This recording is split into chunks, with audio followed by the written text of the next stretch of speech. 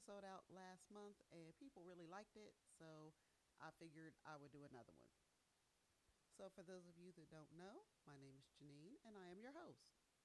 On these episodes, I will not be going into great detail the way I do with my Mass Murder Talk episodes. Those episodes, these episodes will be more about giving you the information on a smaller scale.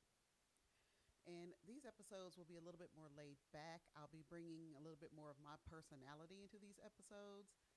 They won't be as structured as my mass shooting episodes. So, for those of you that don't know, parricide is the killing or parents or another near relative. These stories may not be as wild as some of my mass murder talk episodes, but they will definitely be interesting. Now, with all of that out the way, let's get started. This episode is a little different because not only did this person kill a family member or family members, but also a neighbor. And we'll get into all that.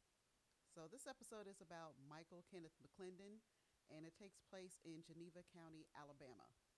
On March 10th, 2009, Michael Kenneth McClendon fatally shot 10 people and wounded 6 others between the communities of Kinston, Sampson, and Geneva.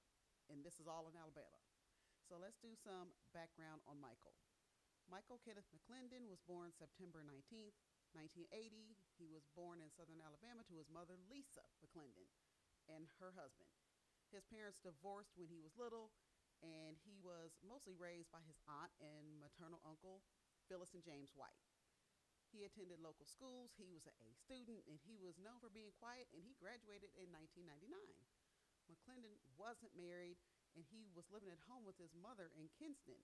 This particular area is located in the southern part of Alabama, and the economy there was it was a little kind of depressed economy due to like the relocation of textile jobs that had been sent overseas previously. So McClendon's work history was a little spotty. He worked for the police department in one city, but he failed to complete basic training at the state academy, and he washed out after a week. Oh, I'm sorry, week and a half.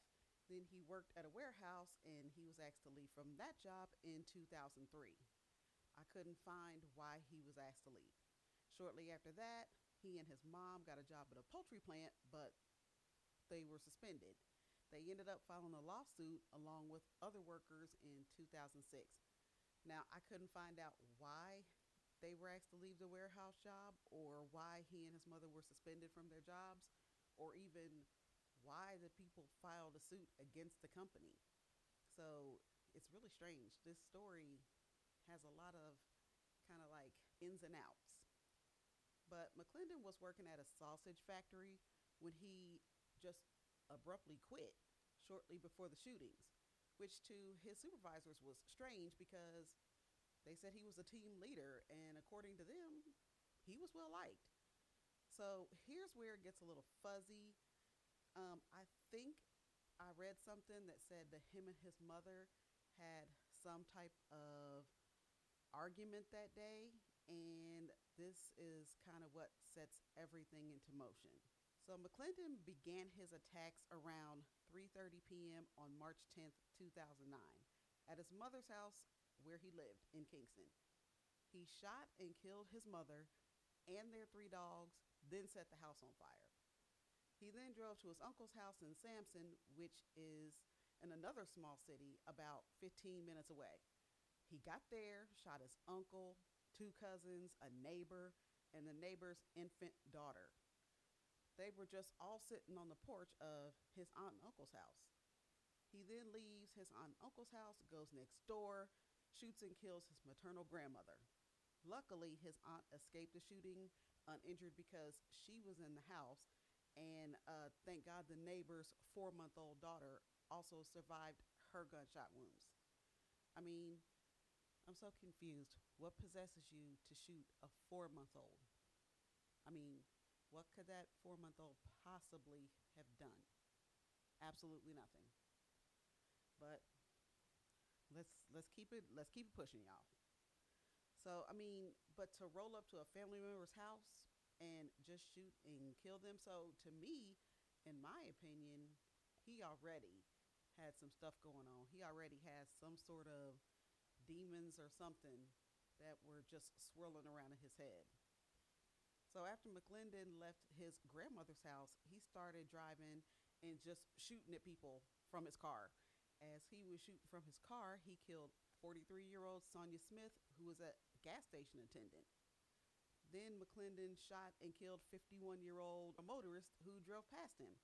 His name was Bruce Malloy. McClendon's last fatality was 24-year-old James Starling, who he shot in the back as he was trying to get away. McClendon figured he wasn't done and shot and wounded four other people that were trying to get away from him.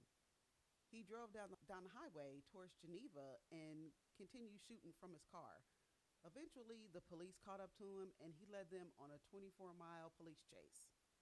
At some point, the police tried to use the pit maneuver, but McClendon shot at him with a rifle and wounded the police chief in the arm. McClendon came to a building where he had worked in 2003. He engaged in a shootout with the police, and after a time, McClendon stopped returning fire. The police entered the building and found McClendon dead from a gunshot. It was later discovered that it was self-inflicted. Once the police were able to inspect his car, there was so much ammunition that it appeared that he was planning on killing more people. McClendon's shooting spree lasted almost an hour, and he was found dead at 4:17 p.m. He was found with a Soviet-made SKS, which, for those of you that don't know, I didn't know either. I had to ask my husband, so, I mean, if you know, my husband is very knowledgeable about guns. But it is a newer version of an AK-47, and he also had a Bushmaster. He also had at least one .38 caliber pistol, and he had fired more than 200 rounds. So just to recap, McClendon killed his mother, grandmother, uncle, and two cousins. He also killed the neighbor's wife and the daughter of the deputy sheriff. Three innocent people that just happened to cross his path. I'm just so shocked by this. I just really don't understand some of these stories, y'all. I really don't. But I guess it's not for me to understand. But this was seriously a wild one. But I do have an announcement that I will be making. And at this point, Mass Murder Talk, the podcast anyway, will be going on hiatus. I am not sure when or if we will return as far as the podcast goes. I do know that we are planning on starting some YouTube videos, but the podcast is going on hiatus. The platform that we use to put the podcast out has changed some things, and it's not favorable for me anymore.